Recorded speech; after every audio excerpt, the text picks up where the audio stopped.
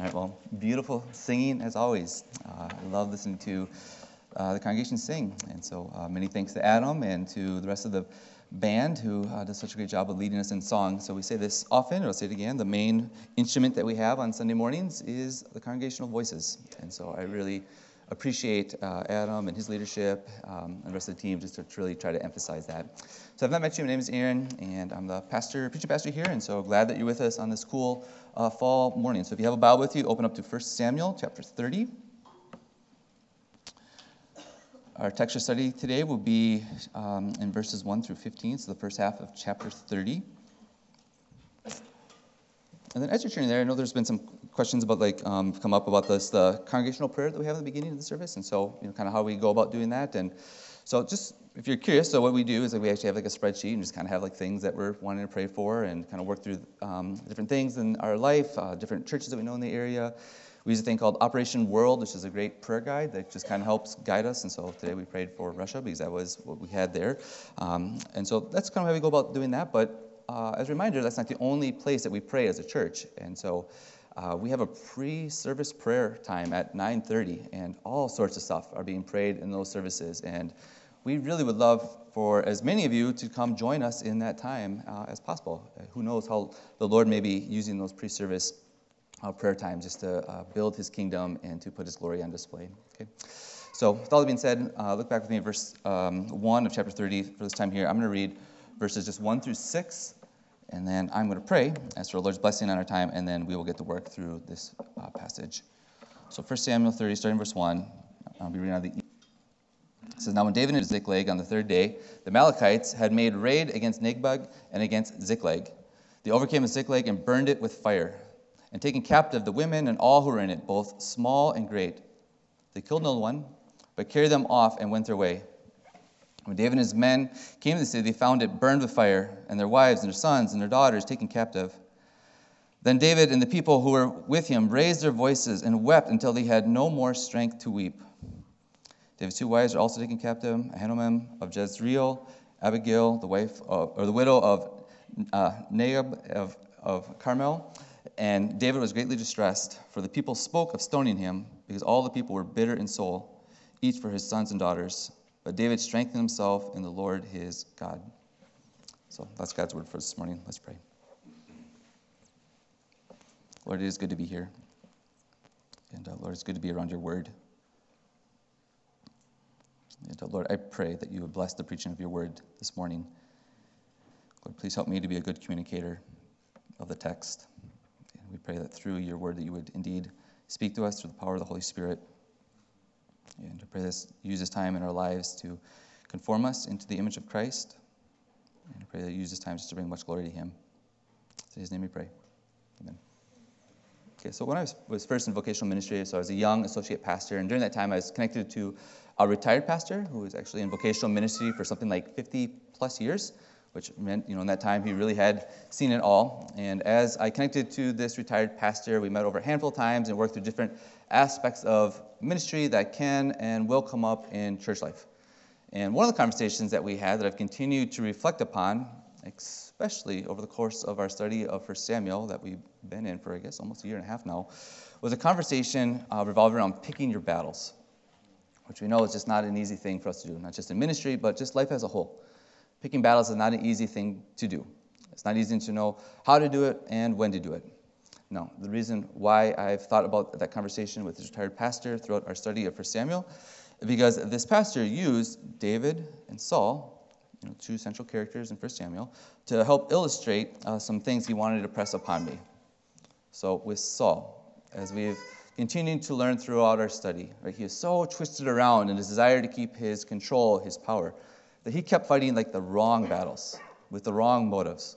Where time and time again in our study of 1 Samuel, Saul sought to fight battles against David, even though David was his most trusted, loyal, faithful servant. Yet over and over again throughout our study, we read Saul and his obsessive quest to take out David in his life, fighting battle after battle against David, which over time led to Saul's complete and utter demise, which you may remember we read about in chapter 28 a few weeks back, as Saul sought a witch for counsel. Right? He had wrong battles, wrong motives behind the battles. that in part led to Saul destroying himself. But then with David and his example, we actually see a little bit of good and bad in his model. So at times in 1 Samuel, when David was seeking the Lord, we see that he was like fighting the right battles with the right motives. And just think the famous story of David and Goliath that we talked about so many times in our study. How David engaged in battle with the giant. And that was the right thing for him to do. David fought the right battle for the right reasons, as he's doing so for the glory of God. And by the way, it's something I mentioned, I think, in the past. That really should have been Saul. He should have been one who fought Goliath. But he didn't. He didn't fight that battle. It's also part of his demise. And the model of David wasn't just that he fought the right battles, which was a good model for us, but also moments that David could have fought battles, but he didn't. I think about the 2 times in our study when David didn't engage in battle, when he spared Saul's life. So this is chapter 24 and chapter 26. David easily could have killed Saul, but he trusted the Lord. And David spared Saul's life, who was the anointed. And David even instructed others to also spare Saul's life, just trusting that in God's time, he would be the one who would bring judgment to Saul. So he didn't fight that battle. So remember our text from last week. David could have engaged in battle against Saul and his army in chapter 29, but providentially, God removed him from that battle. That wasn't one for David to engage in. So at times, we can see in the life of David, the best thing to do was actually to not engage in battle, to not pick a fight. So there's good examples from David. However, if we were to keep going in the story of David into the book of 2 Samuel, or if we read 1 Kings or 1 Chronicles, we see as great as David was, he actually wasn't perfect on knowing what battles to fight. In fact, he had some awful failures on this front. So as you may remember, nearing the end of David's life and reign, he desired to build for the Lord a permanent temple. However, the Lord prevented David from doing so by telling David that he just simply had too much blood on his hands, which I think in part implies at times David probably engaged in the wrong battles, fought the wrong fights. But then on the other side, arguably, David's greatest failure in life was the story of Bathsheba, a story that took place during a time when the kings were supposed to be away at war. But as you may remember, in that story, David wasn't there. He didn't go engage in the battle that he should have fought. Rather, he was at home, engaging in sinful behavior that the prophet Nathan had to confront him with that led to David penning the famous words in Psalm 51. So really, some of David's biggest triumphs was he's trusting the Lord in ways that he properly understood the battles that he was to fight, the battles that he was not to fight. But then in David's greatest failures is when he's like trusting in himself, and he got these realities wrong. Same for David. It wasn't always easy for him to know what battles he was to fight. Now, I say all this morning to help set us up for our text today, which is a text that details a battle that we see that David was supposed to fight. This was something the Lord desired for David to do, which, as mentioned, came on the heels of a passage last week where David was providentially spared by the Lord from fighting the battle that he was not supposed to fight. So for us, hopefully, as we work through this passage this morning, we can find some insights when it comes to our own battles. Okay, so with that as our intro, look back with me starting in verse 1. As mentioned, we're going to work through verse 15 this morning. So verse 1, we read that David and his men arrived at Ziklag on the 3rd day. And as a little bit of refresher, Ziklag, this is the area of the Philistines where David planted roots, which we read about in chapter 27. 3 days, this is a reference to how long it took David and his men to make their way back home from about the 50-mile journey from where they were located in our passage last week, which was in the war camp of the Philistines, as the Philistines are about ready to go on an attack against Israel, which was a battle that seemingly David actually wanted to participate in, which, to say it again, a battle that God providentially kept him from. Right? That was not David's battle to fight. And the Lord providentially kept David from that battle through some false accusations. Remember that? How the rest of the war camp of the Philistines were making these false accusations towards David. And through those accusations, the Philistines sent David and his 600 men from the war camp back home to Ziklag, a 3-day journey. In our text, as David and his men got back home, we see that they were not coming back to a place of rest and comfort, where perhaps David and his men could process and unwind what just took place in the previous chapter. We see in the text, as David and his men came back home, they arrived to a place that was just raided by the Amalekites, as the Amalekites raided both Nigbug and Ziklag. Now, the Amalekites, these are people we actually met in chapter 15, and we learned that they were like a ruthless, evil people a people that God actually commanded King Saul to wipe out, to fight that battle to the fullest extent, which you may remember Saul failed to do. And so now here his past disobedience is coming back to bring about great hurt, great harm down the road here for David and his men and their families. In our text, such great harm, such great hurt, the end of verse 1, we see that the ruthless Amalekites raided Ziklag with such destruction that they burned the town down with fire. And not only that, we see that they even took captive all the women who were in the area and all the other people, whether they were small or great, our text tells us, as everyone in Ziklag was led off into captivity. Now, surprisingly, our text does tell us that the Amalekites did not kill anyone as they took people off into captivity, which probably indicates here that the Amalekites had a desire to put Ziklag into their service as slaves. Okay, verse 3. We read that David and his men, as they came back home to the burned down, empty house, their sons and daughters and wives are all taken captive. We see understandably that they now raise their voice in lament. There's sorrow, there's pain, there's anguish. And David and his men began to weep with such forceful, heavy tears that they wept until they physically could weep no more, having no more strength in them, right? Tear ducts, completely empty. Now, Scripture teaches us there's a time to weep, there's a time to mourn, and this year, this fits into that instruction. Right? This is awful for them. Verse 5, which is there to help us see how personally devastating this was to David. We see that David's 2 wives are also among those who were captured and taken captive. So in this text, there's a lot of personal pain here for David, where no doubt David is weeping heavy tears himself. Keep going, verse 6. We read that David was greatly distressed. And not was he distressed because his wives were captured, which that alone would have been enough to cause distress. But in addition to the difficulty for David, we see that the people who were with him started to blame David for what had taken place. I mean, really, after all, David is the one who first led them to Ziklag in chapter 27. David is the one who led them to march at the Philistine army camp in chapter 29 before they're sent back home. So if it wasn't for David, how David was leading, I'm sure in their minds, right, their wives, their sons, their daughters, they all would be safe. They would still be with them. So in text, the people around David, this is his fault. He's the one to blame. And in their overwhelming grief, the people are they're bitter in soul, our text tells us. And they're looking for someone to blame, someone to take their anger out on. And for them, because the Amalekites weren't present for them to take their anger out on, right, David becomes the target of their frustration. So in the text, the people started to speak among themselves, asking among themselves, hey, stone David. Should we take him out? I think this year we might categorize this as hurting people hurt people. And as the hurting people sought to take out their hurt on David, we see in the text that this situation that David was greatly distressed by actually is what was used by the Lord to finally bring David to his senses. And the fog of burnout that we talked about the last few weeks, the fog of burnout that he's fighting through, is finally fully lifted. Because we see that through this awful tragedy, David, in the text, strengthened himself in the Lord his God. Now, just a reminder for those maybe who are new to our study or maybe aren't with us as we went through chapter 27. This in chapter 27 is mentioned. That's how David ended up in Ziklag in the first place. And in that passing, he was burnt out. Just completely burnt out from being on the run from Saul. So in his burnout, David began to take counsel in his own heart, which is never a good idea. And in the counsel of his own heart, he fled Israel to go into the land of the enemies, the Philistines.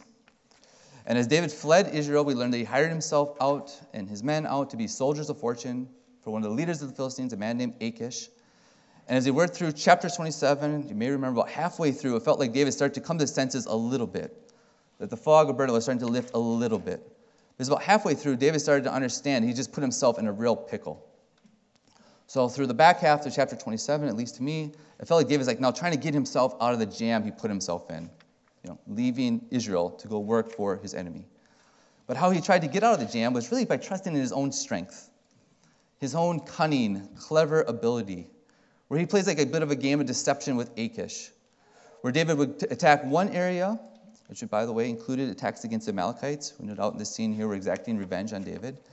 Yet, as he went back to Achish, David said, I actually went and took actually attacked another place. Like he was like falsifying what actually took place. And this led David to be able to deceive Achish into believing that he actually was a trustworthy and loyal servant to him. So in chapter 27, it said again, even though the fog started to lift a bit for David, he's still not fully right. In chapter 27, we get no indication that David is like resting in the strength of the Lord. Then in chapter 28, all of chapter 29, same thing. We get no indication that David was setting his heart to trust in the Lord. Rather, it seems like he's still like trusting in himself, trusting in his own strength, trusting in his own cunning ability to work himself out of the jam he was in. But now, finally in our text today, in the midst of great, awful, painful tragedy, where he's in an even deeper jam, people on the verge of stoning him, we see the fog finally, fully lifted. And David stopped trusting in himself to get himself out of the jam. And the text simply tells us, yet powerfully tells us, that he strengthened himself in the Lord, his God. And this isn't really the first time we read something along those lines for David, since sparing Saul the second time in chapter 26. David found his trust, his strength in the Lord. We see in the text that as he strengthened himself in the Lord, that his actions followed, which they always do. Right? When our hearts are right towards God, we bear fruit in ways that we display the trust with our actions. So in verse 7 of our text, you want to take your eyes there. With his strength in the Lord, we see that David called over Abiathar, the priest, the son of Ahimelech, because David desired Ahimelech would help him to seek the Lord through the ephod. Now, the ephod is something we come up a few times in our study of 1 Samuel. It's almost like an apron that the priest would wear. And through the ephod, the Lord would help his people determine his will on different situations. So in the text, this is exactly what David is doing here. Right? He's looking for insight from the Lord, wisdom from God on what he was to do from there. Verse 8. As David inquired of the Lord, we see the insight he was looking for was, should he or should he not fight the battle? In the text, Lord, shall I pursue after this band? Shall I fight this battle? And if so, shall I overtake them? Now, this is a great model from David for us. Right? He's not making any assumptions on either end, right? Fight or not fight. But he's like humbly trusting himself to the Lord to do whatever the Lord would have him to do in this situation. Back half of verse 8. The Lord responded to David's humble request for wisdom and insight by telling David, yes, David, indeed, this is a battle you must fight. This is my will for you.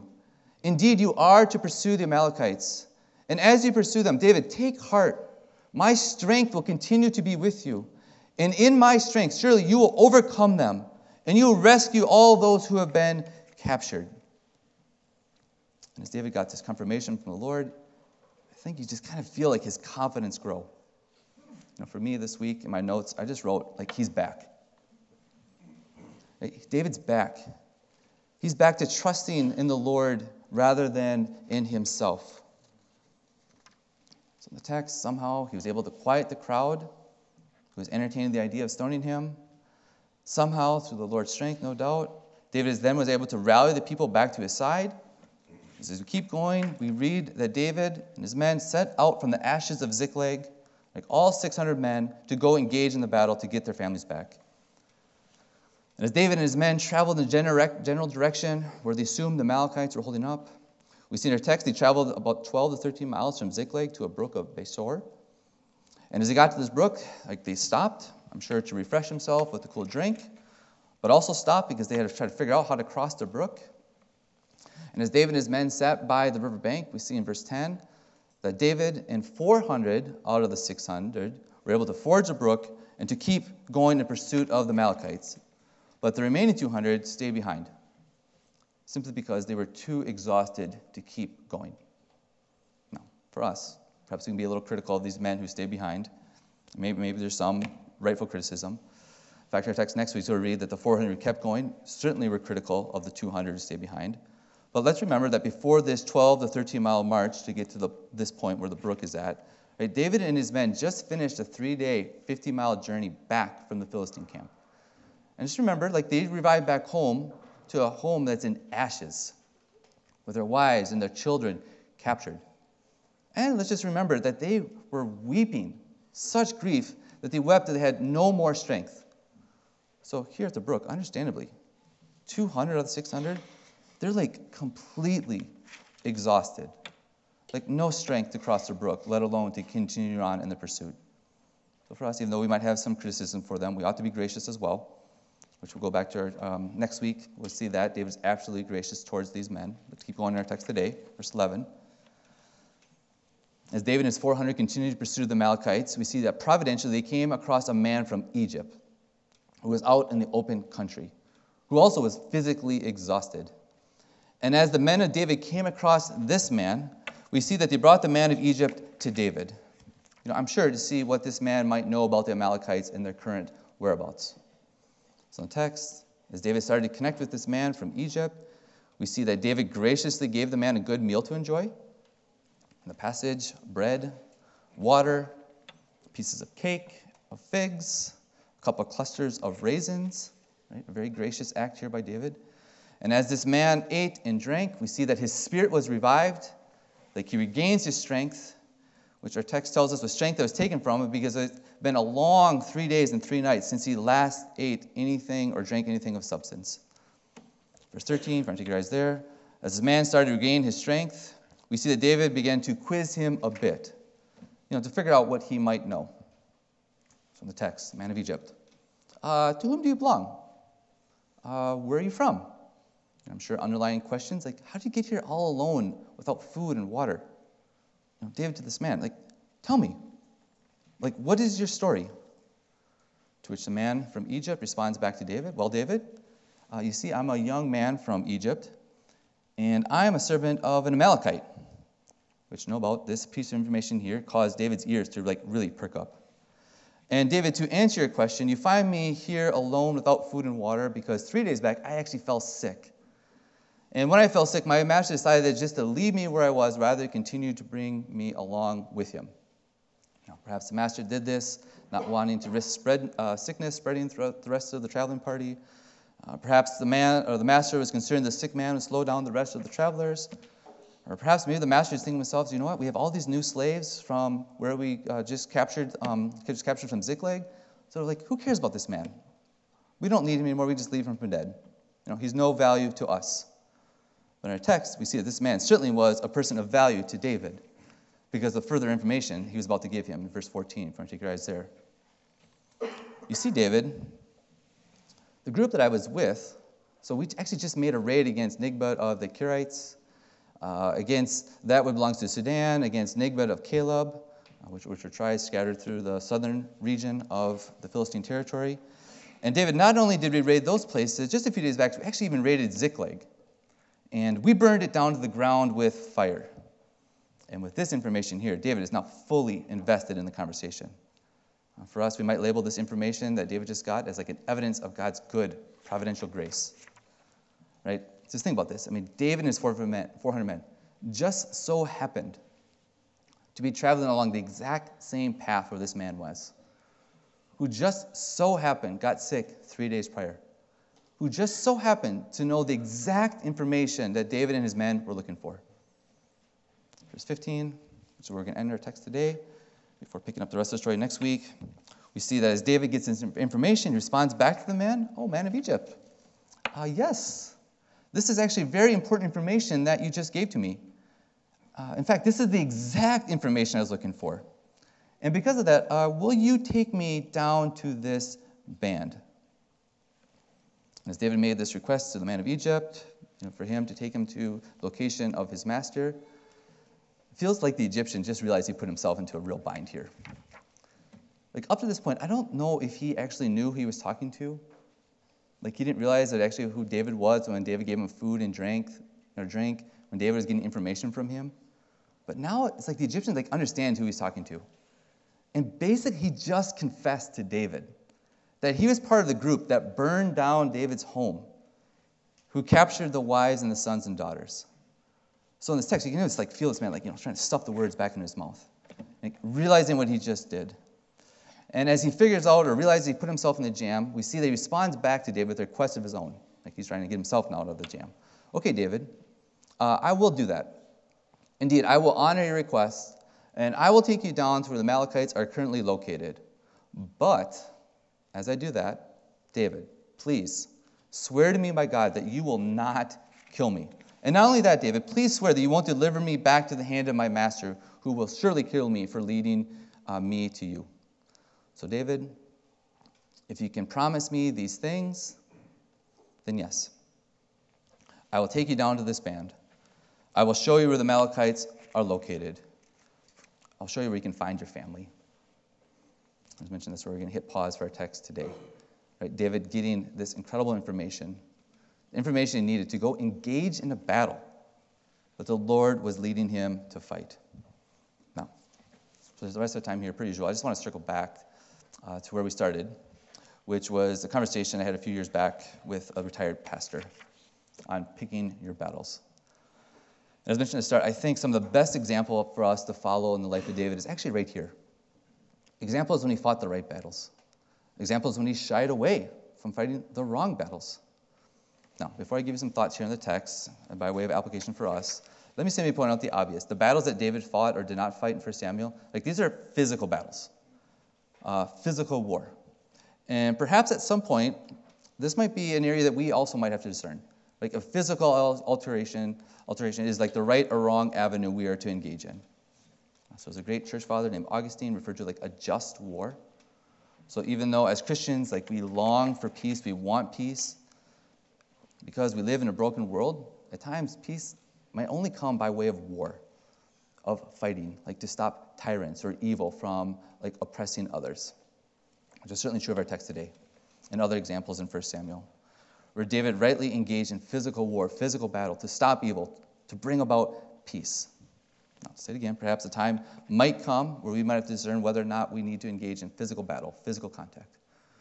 But for our time here, by far the most common reality that we will face when it comes to battles, the battles that we need to engage in or not engage in, right, these are more like relational in nature, which are not easy for us to know if we're to do it or not to do that.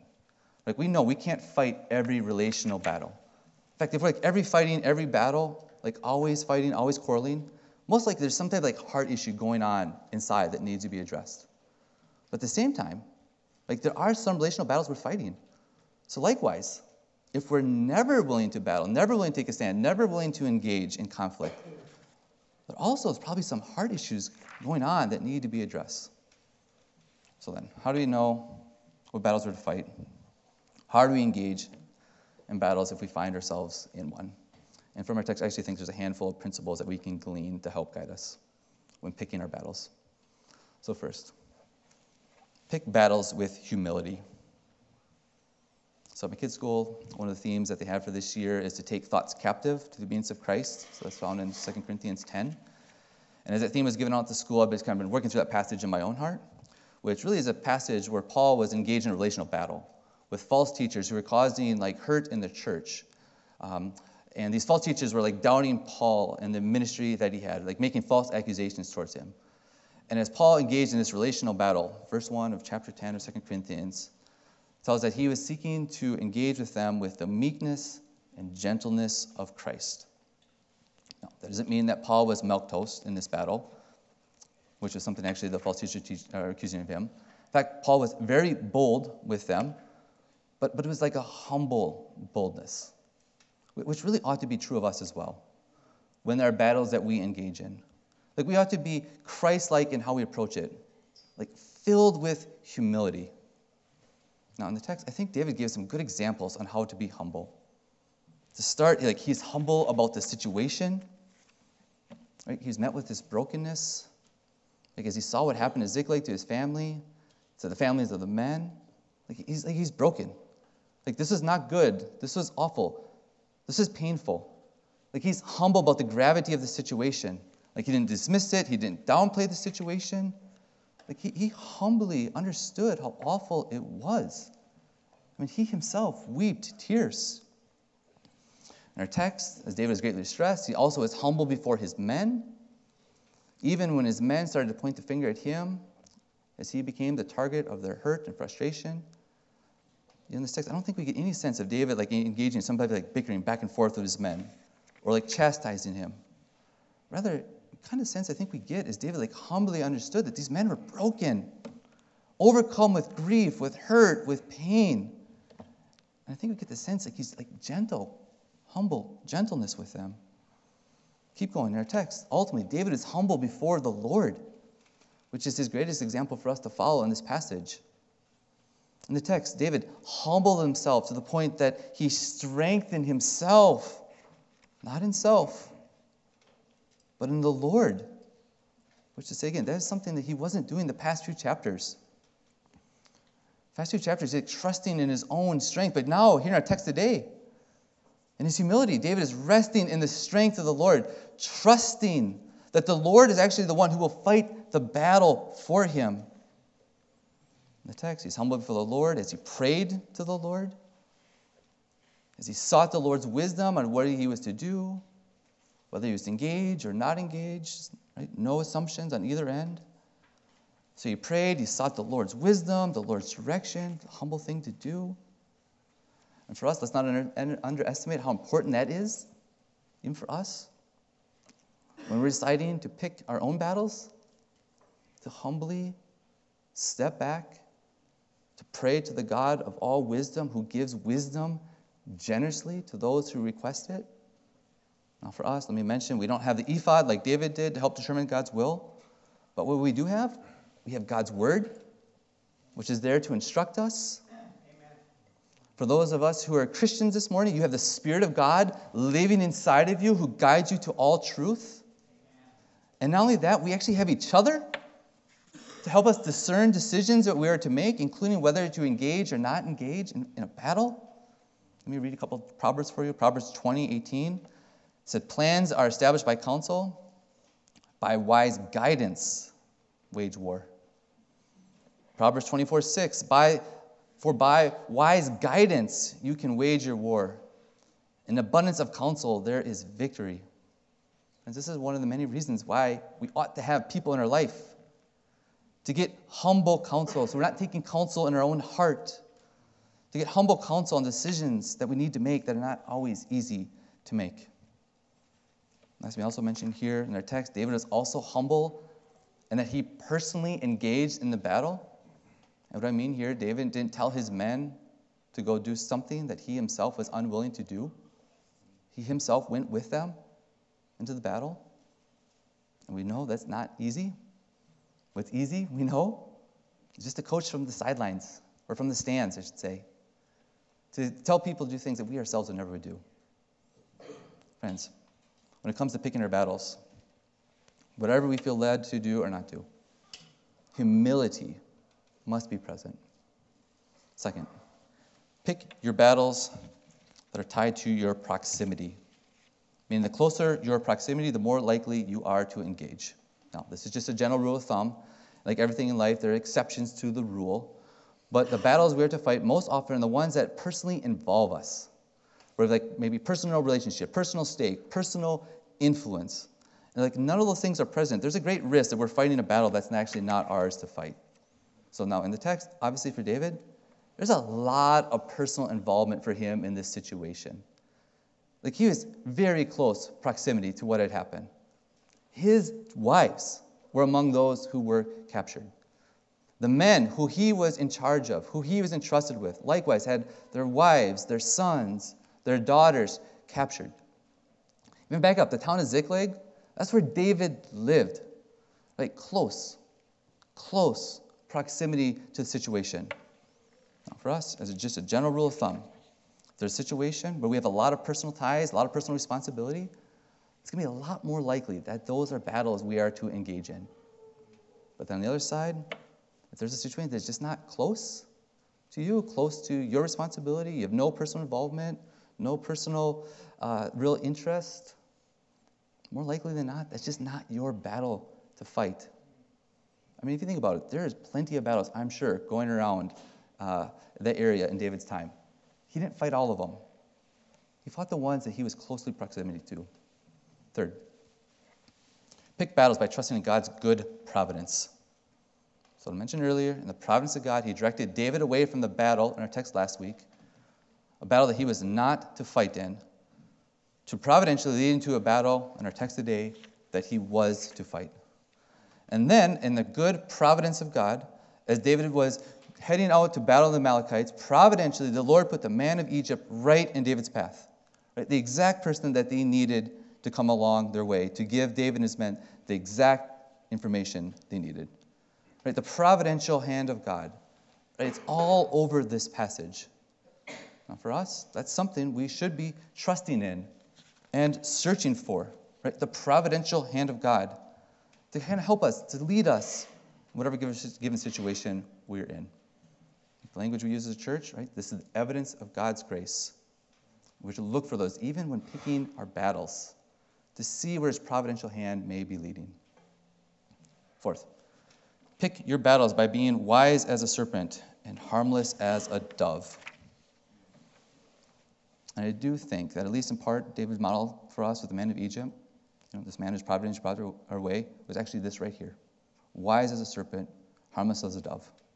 Now, perhaps David simply gave this man food and water to revive his spirit, just because simply and purely out of the goodness of his heart, right? Very possible. But at least to me, and actually a few commentaries I read this week, it kind of feels like David was trying to win this man to his side, just in case he had information, which he clearly did. To back up, what if when David first met this man, he quickly moved into some type of interrogation without really trying to build any relationship with him?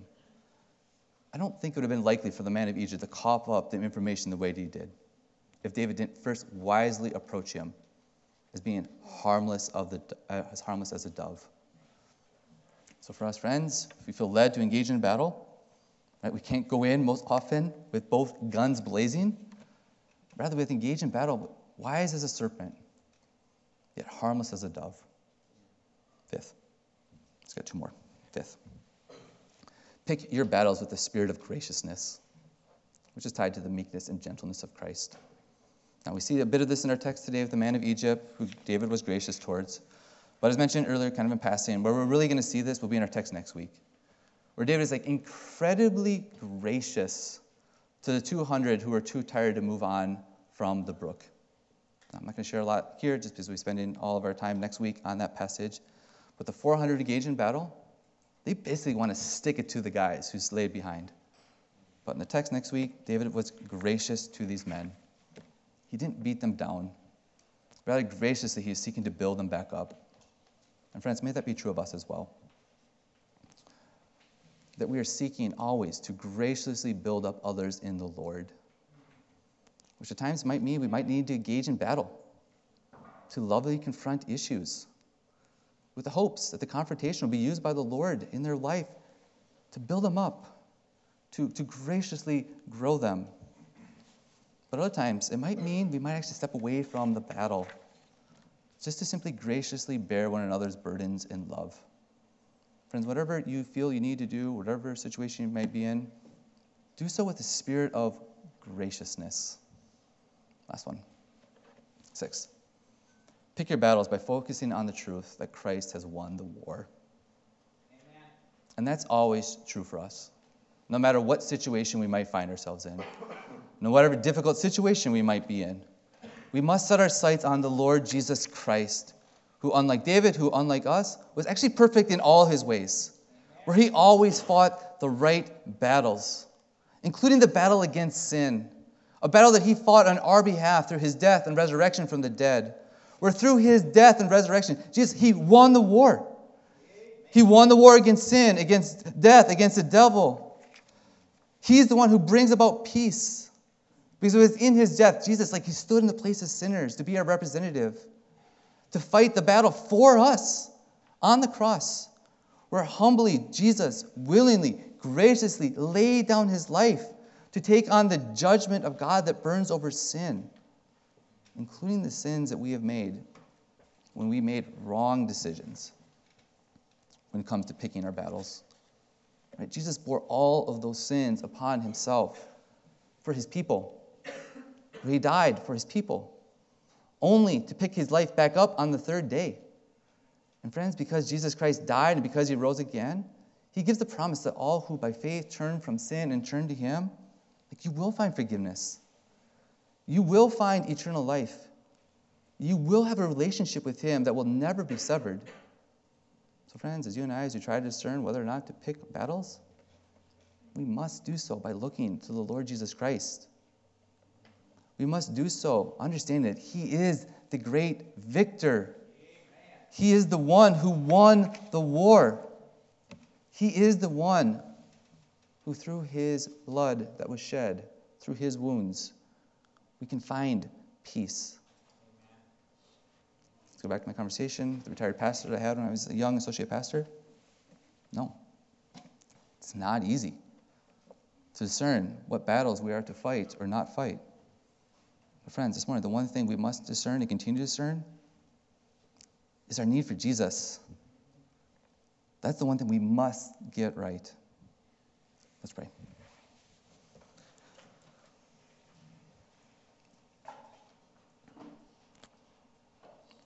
Lord, thank you for Jesus Christ. Thank you that in the end, he's the one who fought the battle for us. A battle that we could never fight on our own. A battle that certainly we could never win on our own. Thank you that through Jesus there are forgiveness of sin.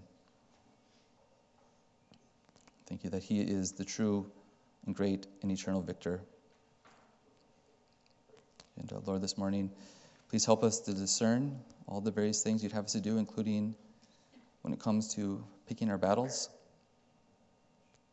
And within that, Lord, I pray that ultimately help us just to set our eyes on Christ. Give us hope in him this morning. So in his name we pray. Amen.